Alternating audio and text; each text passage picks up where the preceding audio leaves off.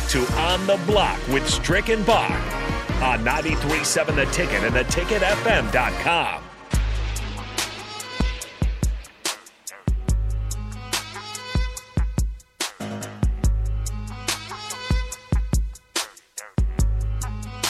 We are back here on the block as we are wrapping up day one of Big Ten Media Day here. Thanks to everybody that was out there again, Vershawn and Jay and Strick, DP, Jake Sorensen, Sip, we're all out there from Lucas Oil Stadium. And so we appreciate all the work that they did. Also want to shout out to our sponsors. First, the Mercado, who sponsors On the Block every day. Also, Gary Michaels Clothiers and Ben Bleicher, Professional Realty Group with BHHS Real Estate, who helped us with our sponsoring Big Ten Media Days today. And we're just rolling with the conversation there between the guys and Nebraska AD Trev Alberts. And Trev was kind enough to sit with us for quite some time. So we will play part two here of the Trev Alberts interview as we round up On the Block today. Here is Trev Alberts, DP, Jay Foreman, and Rashawn earlier from Big Ten Media Days. We're here with the boss and Trev Alberts. This is what the comedy is. I know that this is what happens, and I appreciate you sitting in for it. The current edition of this Huskers team now has guys who play your position, who must at some level get you excited about the possibilities of having an O'Shawn Mathis, a Garrett Nelson, a Caleb Tanner, etc.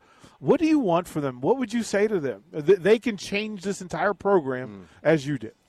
Well, it's just interesting. You look back to those days, and Coach Samuel did such a great job of identifying, people in every single year. Man, I don't know when you had Jeff Mills, Broderick Thomas. It was every single year we had a first-round draft pick who got pressure on the quarterback, and it was a position that you really wanted to play because you knew it was important to the team. But I see some talent that can get pressure on the quarterback, and I think as you look at what the portal's been able to do, and you're able to identify areas of need, I think having a left tackle, having a quarterback, and having a guy that can get pressure on the quarterback is critical, especially in the Big Ten Conference. You have to be able to win one-on-ones. And I think Nebraska, and I think they've got other players too. I think across the board, they have a chance of getting some pressure on the quarterback. And if you can't get pressure on the quarterback, you just can't cover guys that long. I need to ask you this professionally, because we at this station try to help maneuver NIL and all of the inner workings. And I just want to say this. If there is a way for us to help you with that, we are open to that. Because I don't want to put you in a tough spot.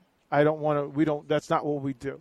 But I think the idea of you being able to hear your student athletes have voice, be heard, be seen, would be helpful to them. How are you maneuvering through the whole NIL responsibility, the rebounding, resetting the GPS and such?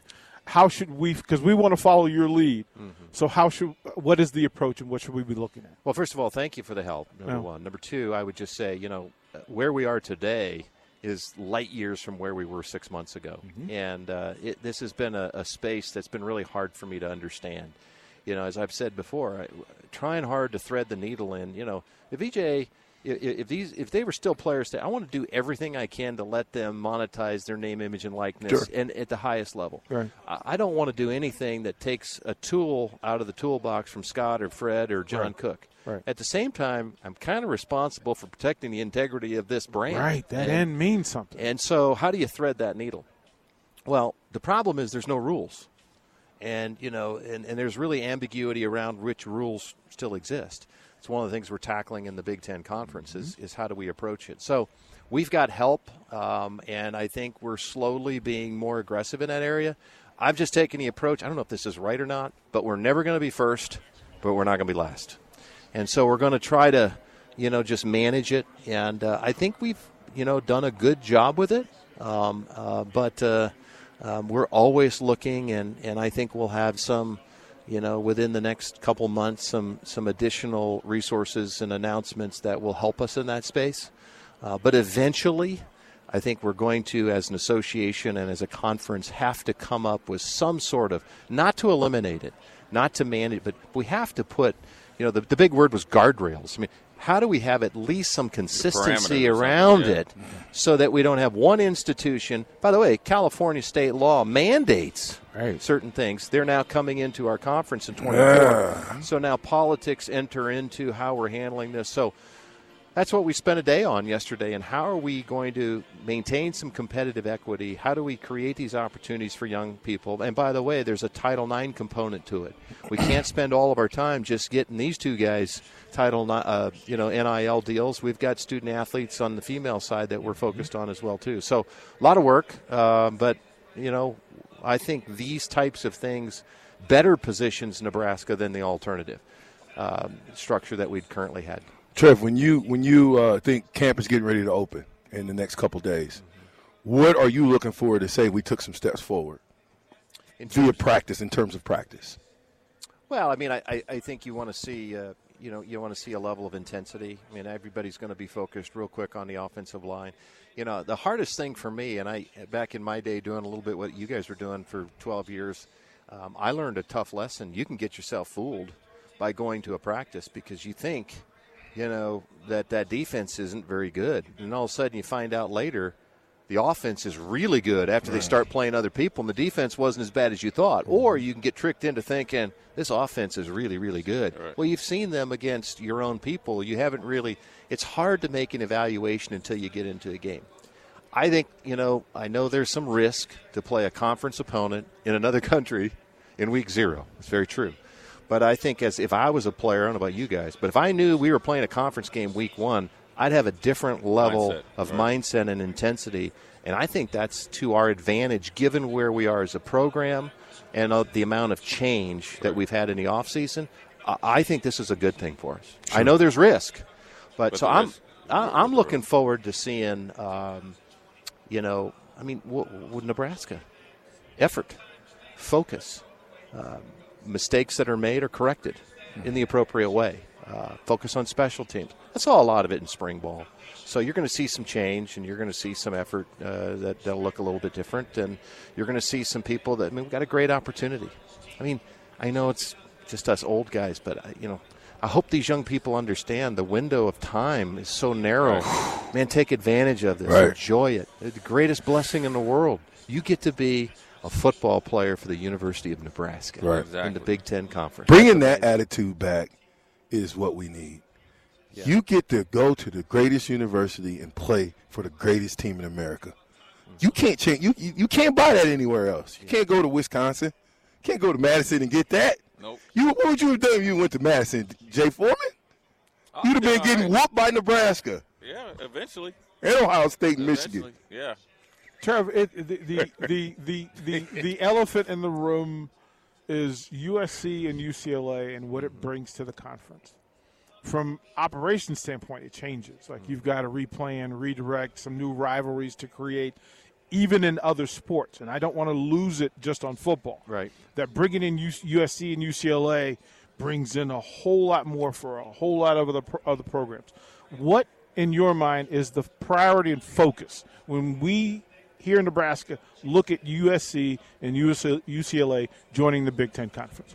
Well, first and foremost, the nice thing is we have 2 years to onboard them. Mm-hmm. And so we're going to start immediately. And one of the things we've talked about is, the Big Ten takes very seriously the core values in terms of and principles on who we are. And at the end of the day, and Kevin talked a little bit about this, at his press conference, is that while the world is changing and, will probably continue to change in terms of player movement and NIL and dollars and compensation, wherever that goes, at the end of the day, this is still going to be a conference that's really focused on student athletes and their health, well-being. The educational component's going to be really important, will always be important. So I think that, we're not concerned about that with UCLA or USC, but we're going to make sure that the Big Ten core values don't change. So you get 2 years to onboard them to make sure they're part of what we're doing. But there's just so much to sort through. There's our media deals. There's numbers of conference games, divisions, no divisions. Can I sit in on that meeting, the media deals? Can we? Well, I will only tell you. Fly in the room, fly on the wall. It's fascinating stuff. It's all good. Yeah. But I would just tell you, because I know and I'll end with this. When I took the job in Omaha in 2009, one of the local successful business people, I will say, said, Trev, welcome to Nebraska. You're going to love it here. Nebraskans will expect and demand progress, but they hate change. So good luck. And brother, put that on a shirt. Put that. I wish somebody giving me that right now. I wish somebody giving me that shirt when I got here. Like that would have told me a lot. When you get into Omaha, it says, welcome to the Nebraska. That's what you need to put there. Put that underneath that. Right. So what I have talked about as much as I can, and obviously I can't, talk about everything, but I just want our fans to know, and I've talked about the amount of change. And this is going to look different. It's going to feel different. We're going to be playing different folks. Travel will be different. It's already different with freedom of movement and NIL and 14 new players.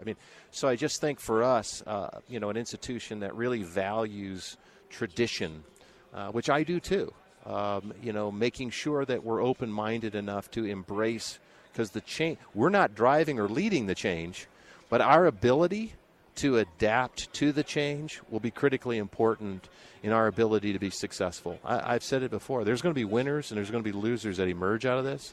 And I feel a burden that my job is to do everything I can to help make sure that we're winners and not a loser out of this deal. And so that's where we're focused. I know you need to get going. Success, if you could give me a description of Husker football and what it should be, what would that be? Well, I just think it's a team that's reflective of Nebraskans and our alumni, and guys that used to play. And I'm not, when I say this, I'm not meaning to infer or imply that we're not there today. I'm sure we're going to have to make progress. But I just want it to be a team that, Nebraskans value hard work. They value doing the little things right, being fundamentally sound, playing for Nebraska, playing together. And never, ever, ever quitting, no matter what the circumstance is. You talk about people in Nebraska in our state, that, it just never ceases to fascinate me. We'll have a flood, and, we'll have local farmers that lose their entire herd. They don't complain. They just pull up their bootstraps and go figure it out, and we do that in Nebraska, but we do it together. When the going gets really tough, we come together. And, I think, listen, we're in a state with 1.8 million people. There's a lot of strengths about Nebraska, but let's just be honest. We have some drawbacks, too. Well, there's some strengths about USC. There's some drawbacks. They've got some challenges there, too. Let's not get fixated on our challenges. Let's leverage our strengths and be who we are. And let's not be ashamed to be who we are. And that's not just in our programs coaching. That's administratively, too. And so, I'm proud to be a Cornhusker. I'm proud to be a Nebraskan, and for all that entails. And what I think Nebraska is so special is you look at Omaha, you look at what Omaha brings, and you look at business leadership, and you look at just entrepreneurialism, you look at Lincoln, you look at Western Nebraska. We got it all. Right. We have a state that has everything that represents America, and our job is, and we can use Husker athletics to bring people together. Not divide, but bring people together. I think we can be a powerful tool in that, and but winning helps. And so we're gonna. VJ said I had to do that, so we're gonna try to. It's the only reason why we brought him. Just think how many sacks my man would have if he was on this team where they get to play all the time and didn't have to rotate with the Dante Jones. And that's true. I look at these linebackers, Dwayne, and they talk about they playing 80 plays. I'm like, man, look, I remember going through practice and only playing Pacific or the team, and you're getting 12 plays and you get. They were like, oh, you get a series in the second half. Okay, cool. We go 3 and out. It's not even really worth warming up. They playing ain't the faint. Just imagine, right? Just imagine how many sacks. I always tell people, Ndamukong Suh was a bad boy, but if Jason Peter and those guys and Trev and Grant would get to play the amount of plays that they got to play.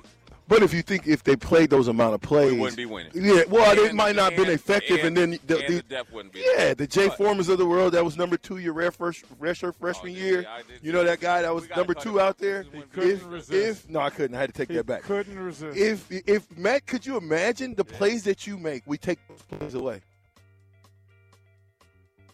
Well, there you hear it. That was the second interview there, or the second part of the interview, I should say, with Trev Alberts. Wonderful stuff from everybody out at Big Ten Media Today's. We'll do it again tomorrow from Lucas Oil Stadium, but that'll wrap it up for our coverage for today. Thanks once again to Gary Michaels Clothiers and Ben Bleicher, a Professional Realty Group, for sponsoring us. We'll see you guys tomorrow. Have a good evening.